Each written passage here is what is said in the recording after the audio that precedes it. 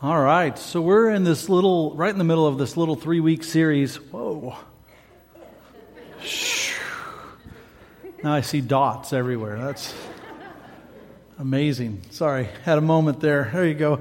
We're in this little 3-week series where I was sharing with you last week, reading through the Psalms. Get to Psalm chapter 1, verse 3. It says this: He is like a tree planted by the streams of water that yields its fruit in its seasons. And its leaf does not wither, and in all that he does, he prospers. And so I've been thinking a lot about that, right? Because the obvious teaching here is that when we're planted by this river, and it's indicative of this river of life, right? That comes, the river of life from God, and you're planted by it, you grow, you don't wither, and you prosper, right? It produces fruit. And I love this concept so much that I thought, what does it look like for a church to be planted like that? Let's say the church is the tree and we're planted by that river. What does it look like, right? And so I'm just taking a short 3-week series here, and we're rethinking some things. Last week we rethought worship a little bit. We looked at Revelation chapter 4. Wasn't that a cool chapter? I mean, just to think about and just to imagine, just to dream a little bit about. And so this week we're going to rethink something. Last week we rethought worship. This week we're going to rethink theology. That's what I was afraid of right there. Immediately, some of you went,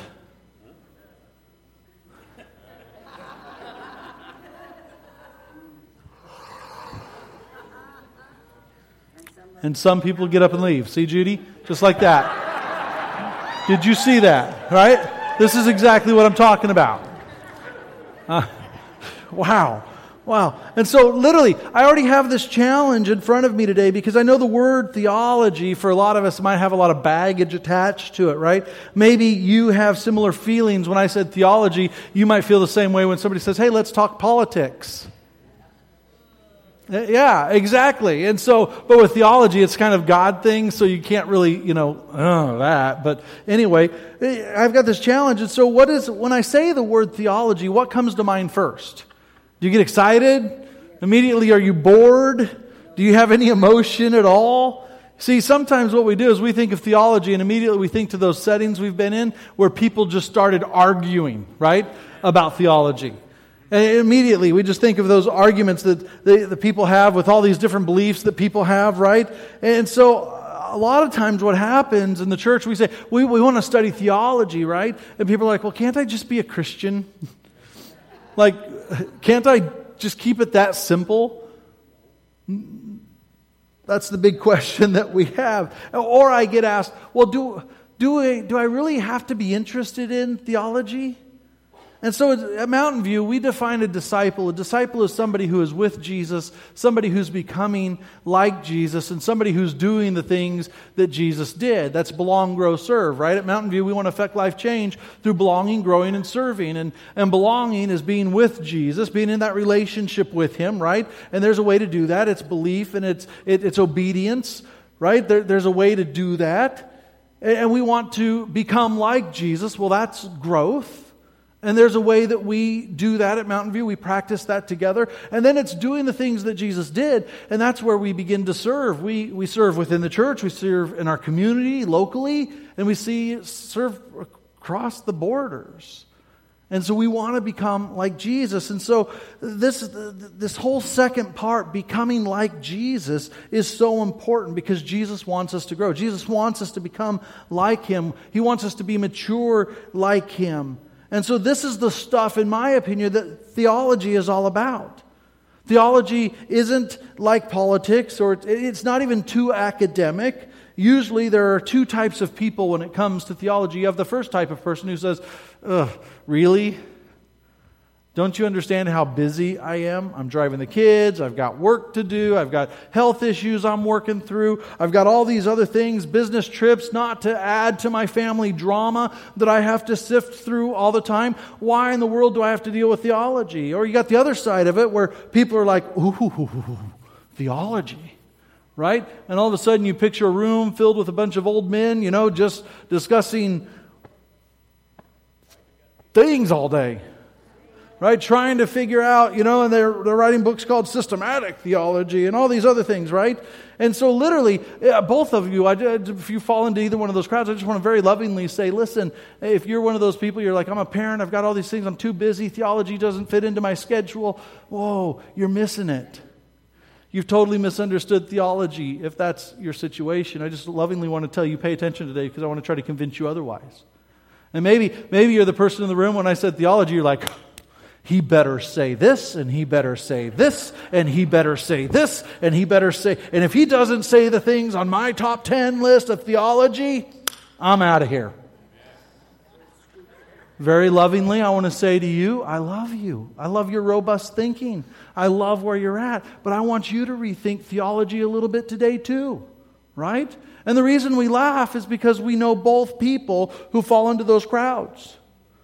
Right? We just do. And so here's the deal. When it comes to theology, anytime where we make ourselves the hero over Jesus, we've missed the point. We've just missed the point. And so what is theology? I want to give you just a very basic definition today. Very simple. And basically, theology is the study of who God is. That's what theology is. All of a sudden you can go, much better, right? Because we all kind of want to know who God is, especially if we've been following Him and we're on this journey that we call Christianity and we're a disciple of Him. We all want to kind of know who He is. And so theology is not doctrine, by the way. Doctrine is the teaching of theology. It's the conclusions that we come up with based on who God is. And so I'm not trying to teach doctrine today. I just want to talk to us about theology. And my hope is that when we leave, we're all a little excited. We're like, man, you know what? I want to be a theologian. And you can be. This is the beauty of it. Because it's the study of God and who He is. And so all of us can leave today being theologians, right? And so I know immediately some of you are like, keep going with me, all right? Because don't check out yet. I see some of you getting real nestled, ready to just snooze for the next, I don't know how long, right? But here's what I want you to know. At Mountain View, we want to put a healthy emphasis on who God is. That's theology, right? We want to put a really healthy emphasis on who God is, and we want to put a healthy emphasis on what God is doing in the world, but we also want to base it on what God reveals about Himself to us. Now, that second part's really important, or that third part's really important. So we can study, we can figure out who God is, and we can open our eyes and look at what God's doing around the world. But the last part is the most critical part, right? Because we want it all to be based on what God has revealed about Himself to us. And that's the most important piece about theology. Our theology must be based on who God is, what God is doing in the world, but it also has to be based on what God is revealing about Himself to us. In other words, theology is the study of God. And it's saying, listen, I've received Jesus into my life. I'm following Him into obedience. I'm walking the Christian journey. And now through theology, I just want to know more and more and more and more and more and more about Him. That's exactly what theology is. I want to understand His nature. I want to try to understand His character. I want to understand God in my life and what He cares about. And I want to see what He's doing in the world. All of a sudden, that sounds kind of appealing, does it not? Why is that so important? Because if we're going to be like Him, we have to know how He thinks. We have to know what He's made of. We have to know what kind of character traits He possesses. We've got to know how He interacts with the rest of the world, even the world that's different than us. Why? So that we might interact the same ways. So that we might possess the same characteristics. So that we might possess some of His nature will be revealed in us. And so it's sort of like saying, listen, Terry, I'd really like to be your friend. And Terry and I go and we have lunch. And Terry says, well, let me tell you about me. And I'm like, no, thank you. He's like, well, I want you to meet my wife. No, I don't need to. Well, can I tell you about my kids? No.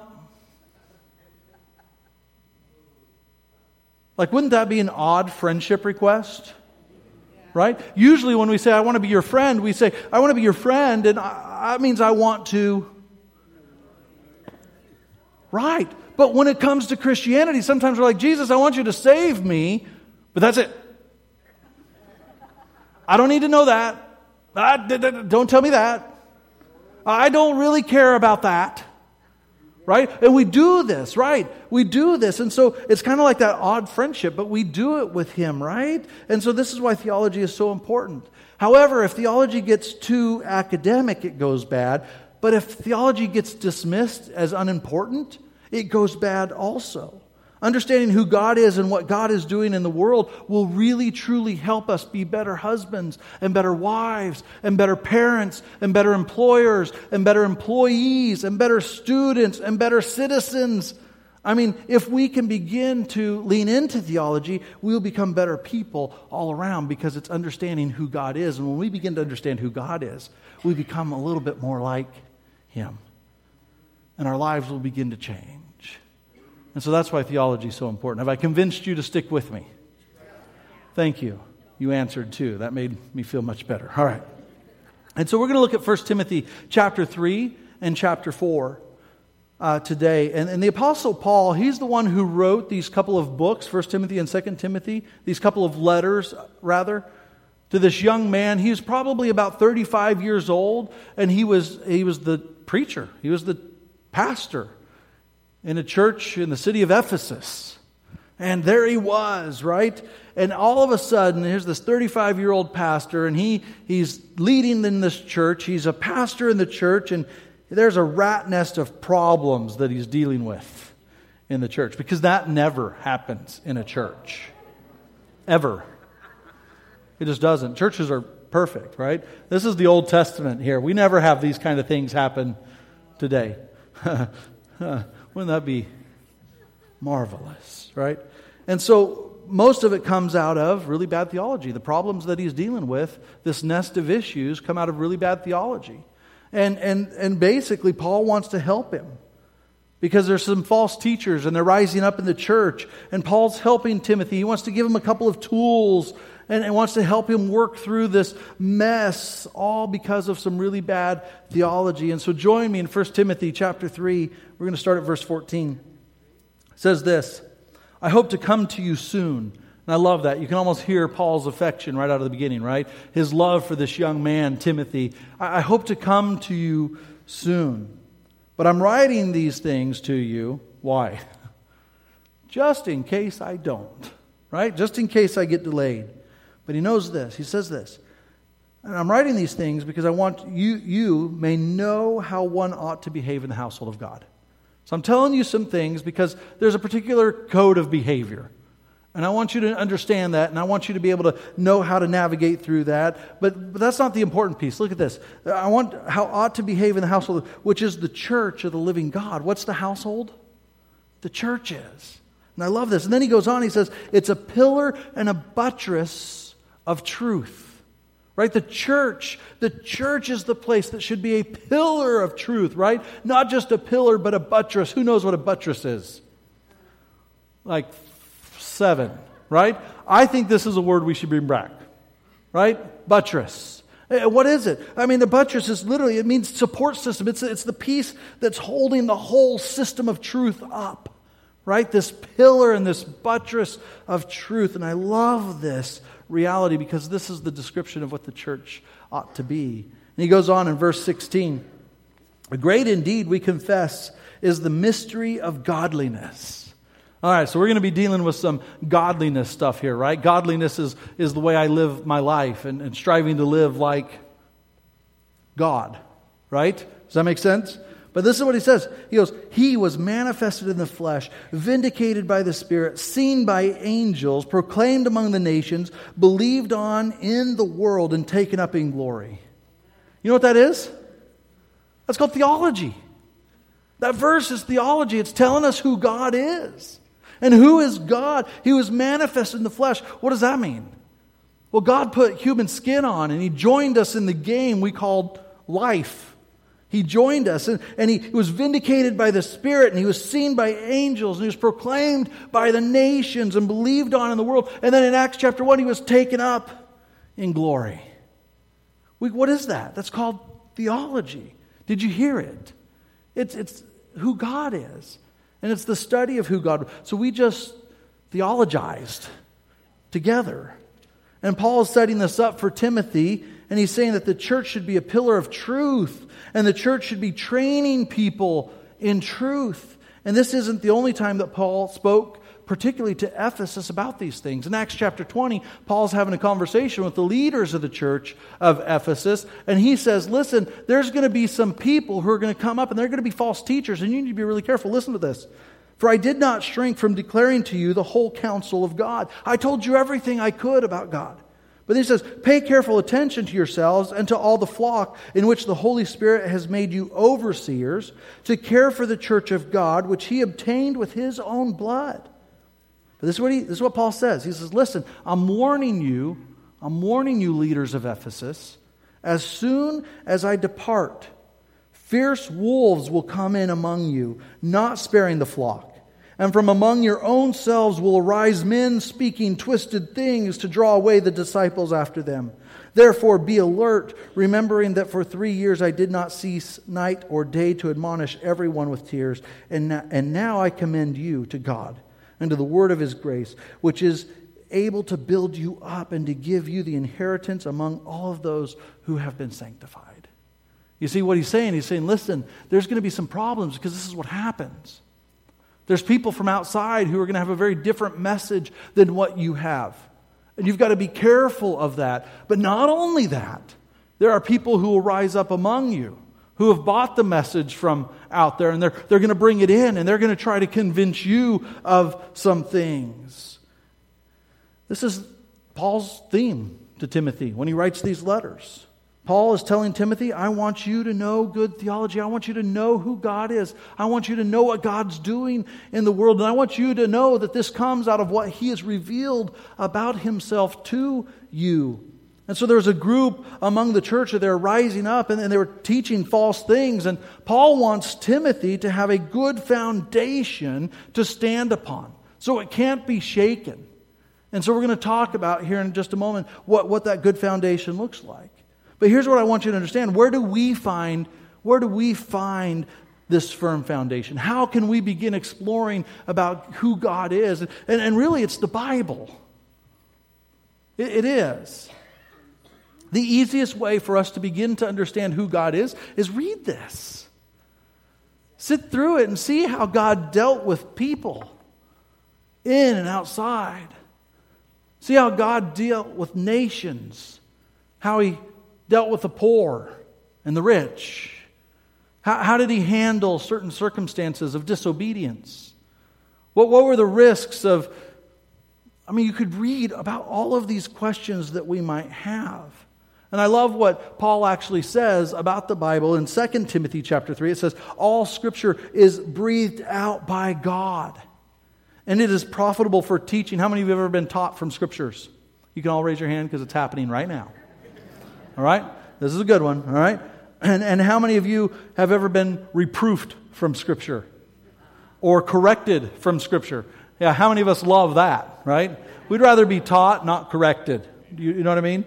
And so it's good for training in righteousness that the man of God may be, you catch this, complete, equipped for every good work. And I love this. And so it's the Bible. And the problem is, especially in our culture today, some of us have a really low view of the Bible. Well, what does a low view of the Bible look like? Well, we make the Bible say whatever we want it to say. Quite literally, if I read the Bible out of context, I can make the Bible say whatever I want to say. I can find any point of discussion and argument and debate, and I can make the Bible say what I want it to say. For example, 4 real verses right here. You ready? You can jot these down and check me if you need to. It won't be on the screen. Matthew 27:5, Luke 9:60. I'm going fast. Luke 9:31 and John 13:27. If I put all those together, do you know what it says? It says this: Judas went out and he hanged himself. Go and do likewise. And what you do quickly.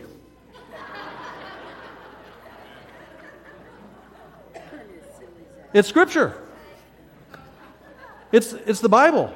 You can't argue with me, right? And this is what happens. This is what happens when we have a low view of the Bible. We make the Bible say whatever we want it to say. And guys, this isn't a new thing. This has happened for centuries. And people are quick to make the Bible say whatever we want it to say. And then there's the other low view, which means, there's just parts of this that I just don't really like. Oh, I don't like that it tells me not to do that or to do this. And so we just kind of take it out, and by the time we're done, our Bible looks like Swiss cheese. You know what I mean? We've literally just taken parts of it out, and we've said, that just doesn't work for me. Or I don't like that part of God, so I'm just going to take that out. Or, that seems a little too extreme. So we do this, and that's a low view of the Bible. However, there's the other side, which is the high view of the Bible, right? And that's what I want all of us to have. That's where we look at it. It's one complete understanding of what God is doing in the world and who He is. And from the very pages of Genesis, we see that God is creative, and He's a creator. And He made this world for us to be in awe of Him and to enjoy. And He made man in His image. Out of everything He created, man is the one that He created to be like Him. And we see that. But we also see that man was tempted by the serpent, who said, really? God said that? And ever since the fall, in Genesis chapter 3, God has been trying to reconcile His creation that's like Him, to be more like Him, to know Him. Theology. And when you read the Bible and you have a high view of what God's doing, all of a sudden it doesn't become about all the little things that we try to count and manage and try to use against people. It becomes about what God's doing and how I get to be a part of what God's doing in the world. Do you see that? And so I want us to have a high view of the Bible. Go over to 1 Timothy chapter 4. It says this. And this is why the high view of the Bible is so important. Catch this. Now the Spirit expressly says that in latter times some will depart from the faith by devoting themselves to deceitful spirits and teaching of demons, through the insincerity of liars whose consciences are seared. Now hear this, right? We always talk about latter times. Oh, what are the signs? What are the signs? What are the signs? Well, I tell people it's very simple. Since the time Jesus ascended to heaven, we've been in the latter days. All right? So we're not here to debate that. We're just saying, listen, in the latter days, what's going to happen? Some are going to depart from the faith. Do you know anybody who's departed from the faith? Anybody? Yeah, we do. And they began devoting themselves, Paul says, to deceitful spirits and to the teaching of demons. Like, does that bother anybody that demons can teach? Because it bothers me. It really does. And here's what I know. In our world claims, our country, let's just talk about our country, claims right now to be more spiritual than in any prior generation. But spiritual does not mean it's from God. You see that? Like seriously, I can't ask, I'm a spiritual person. Oh, really? Tell me about your church experience. Oh, I don't do church. Or God. And you're like, oh, what is my definition? Oh, my definition of spiritual and your definition, very different definitions, right? But we are more spiritual than we've ever been. And so Satan, he likes to deceive us, doesn't he? And it's not like he says, hey, here, Terry, I'm going to pick on you again. Here's Bob and Ted. These are my demons, and they're here to destroy your life and mess with your thinking so that you'll walk away from God. Like, we don't get that warning, do we? He doesn't tell us. All of a sudden, we end up being somewhere where we really didn't want to be. And then we ask the question, well, how in the world did I get here? Well, this is why a high view of who God is so important, and a high view, because theology, when we understand who He is and what He's doing in the world, theology will help us clear this deception. We'll be able to discern what is truth and what is not truth. And we'll be able to clear up, and we should be able to say, whoa, that is not who God is. And that is clearly not what God is doing in our world. And that isn't what God has revealed about Himself to me. And all of a sudden we can say, hold that down. That's what Paul says. He says, when we fall into this, here are some examples. He goes on in verse 3. It says, who forbid marriage and require abstinence from food that God created to be received with thanksgiving by those who believe and know the truth. For everything created by God is good, and nothing is to be rejected if it is received with thanksgiving, for it is made holy by the word of God and prayer. And so this is what happens. This is what happens when false teaching occurs and when bad theology happens, because one of two things happens. We either add to what God says or we take away from what God says. And this is exactly what was happening in this church. See, the leaders believed this concept that if the Gentiles were going to be Christian, if they were going to believe, if they were going to be saved, then they couldn't get married. Uh-oh. All of us would be in major sin right now. Not all of us, but some of us, right? And that if you were going to be a believer and you're going to believe Jesus and Jesus was going to save you, then one of the things you had to do is you couldn't eat meat. Well, I don't know about you, but I like meat. All right? I'm from the Midwest, meat and taters all the way, right? Right? How many of you like meat? And by the way, this isn't a message about you should be single and you shouldn't be a vegetarian. That's not what I'm saying, all right? God made the plants too. If you want to eat more of that, go for it. Leaves more steak for me. All right? So, but this is what was going on in the church. And so what does theology help us do again? I kind of already said this, but it helps us decipher truth. So it helps us clearly see and identify deception. But theology will help us determine what truth is when we begin to know who God is, what God is doing in the world, and how He's revealing Himself to us. All of a sudden we can have a little bit more clarity, can't we? He goes on in verse 6. If you put these things before the brothers, you will be a good servant of Christ Jesus. That's just what I'm trying to do with us today. Being trained in the words of the faith and of the good doctrine that you have followed. Here's what he says. Have nothing to do with irreverent, silly myths. Do you know how easy it is to get caught up in what's trendy? And not just trends, but opinions, trendy opinions. And all of a sudden, I got to be gentle here, right? Because we all come in here with a lot of different backgrounds and a lot of different opinions and a lot of different things. But all of a sudden, we believe that those backgrounds and what I was taught or what somebody I respect says must be truth. But then when you start looking, all of a sudden you go, oh, well, hold on. For example, I didn't write any examples because I was afraid to. And here I am right now, right? But well, you see somebody who's begging for something. Money, food. You know, well, they should go just get a job like everyone else, right? Have you ever thought that? Have you ever said that? Have you ever read the book of Amos? The book of Amos. Have you ever read the book of Amos? Amos. Wow. Right? Because what does he say to the rich about the poor? Think about that. And if you haven't, read it. Look at it.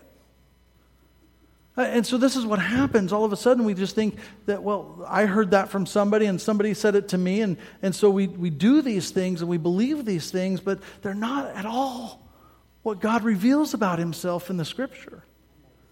God cares very deeply for even the people who stray from the faith. And sometimes in the church, people who stray from the faith, we're the most judgmental. We're the most critical. We're the most harsh. We kick people when they're down, and we feel good about it. We're kind of like, I told them for you, God. Yeah. Right? And then all of a sudden you realize, whoa. And we're going to see this in a minute in this very scripture. God so loved the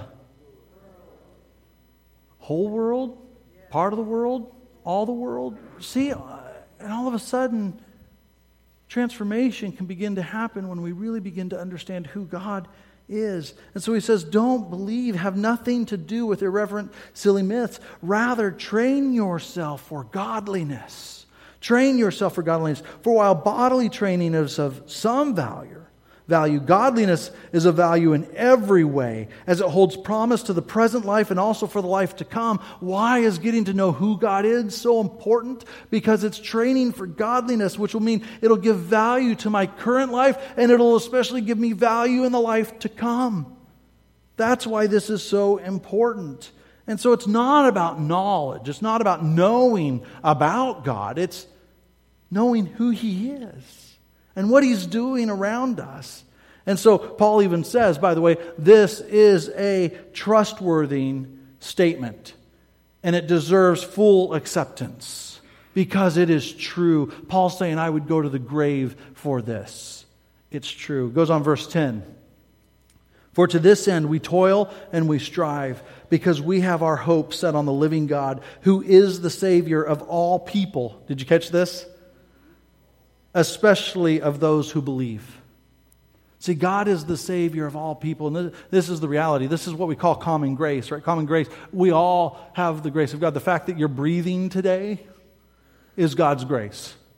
The fact that you're alive today is God's grace, right? But then there's the saving grace. And the saving grace is where we say, man, I believe, and we begin obeying. And we trust Him. We give Him our lives. We surrender to Him, right?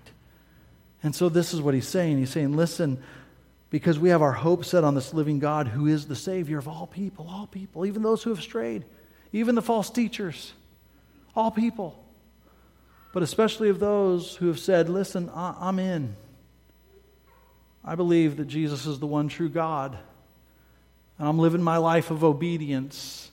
And I'm striving on this journey we call discipleship, or this journey we call Christianity, to know Him so that I can become more like Him. That's what he's saying. So it goes on, verse 11. Command and teach these things then. Let no one despise you for your youth. I love that, right? Because Paul's a young pastor, 35 years old. I'm a young pastor. I love these verses. I'm getting older.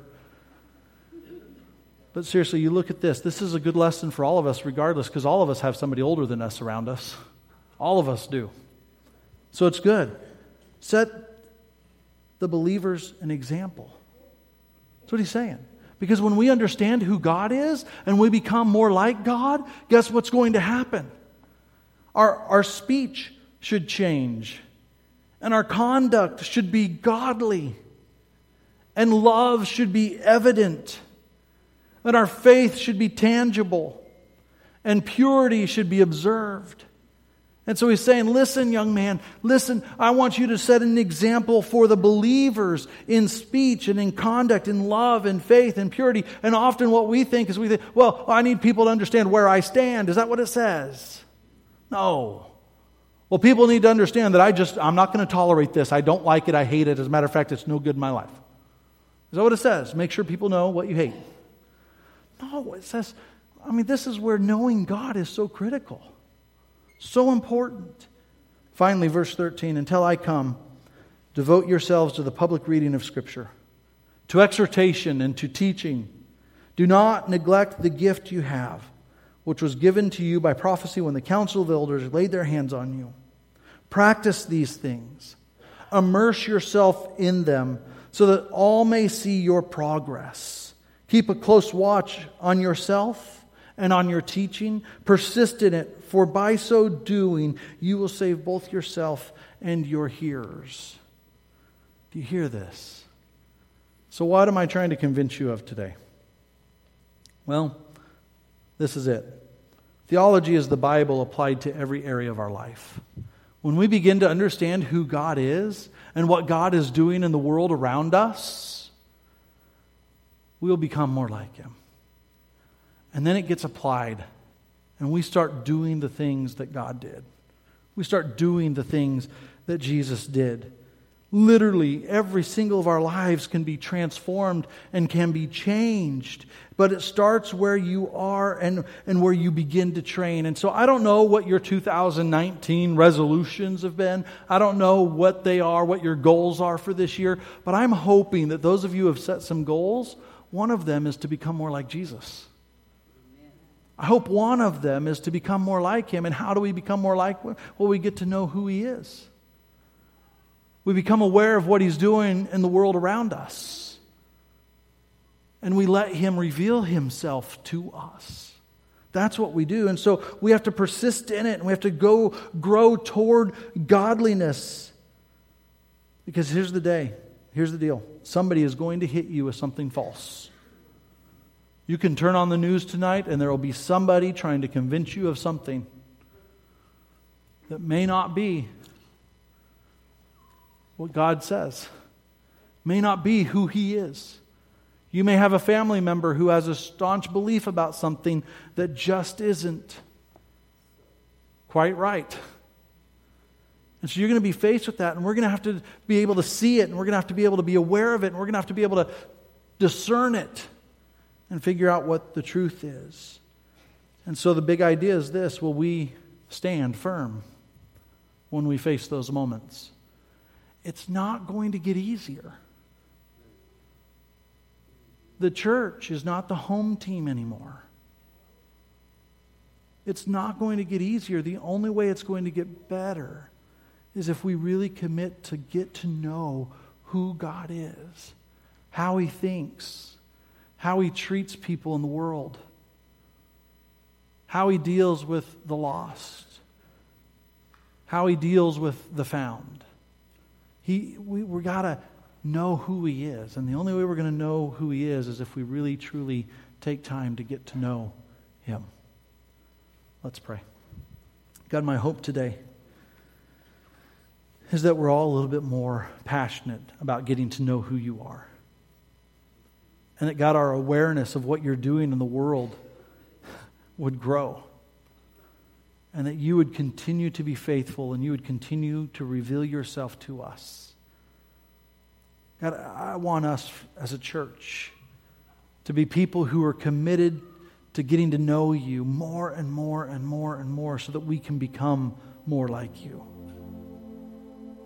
And so will You help us today, God, regardless of what our view of theology is, and regardless of what our view of the Bible is, regardless of what our preconceived ideas of who You are, would You help us today maybe even begin training for godliness by getting to know who You are more?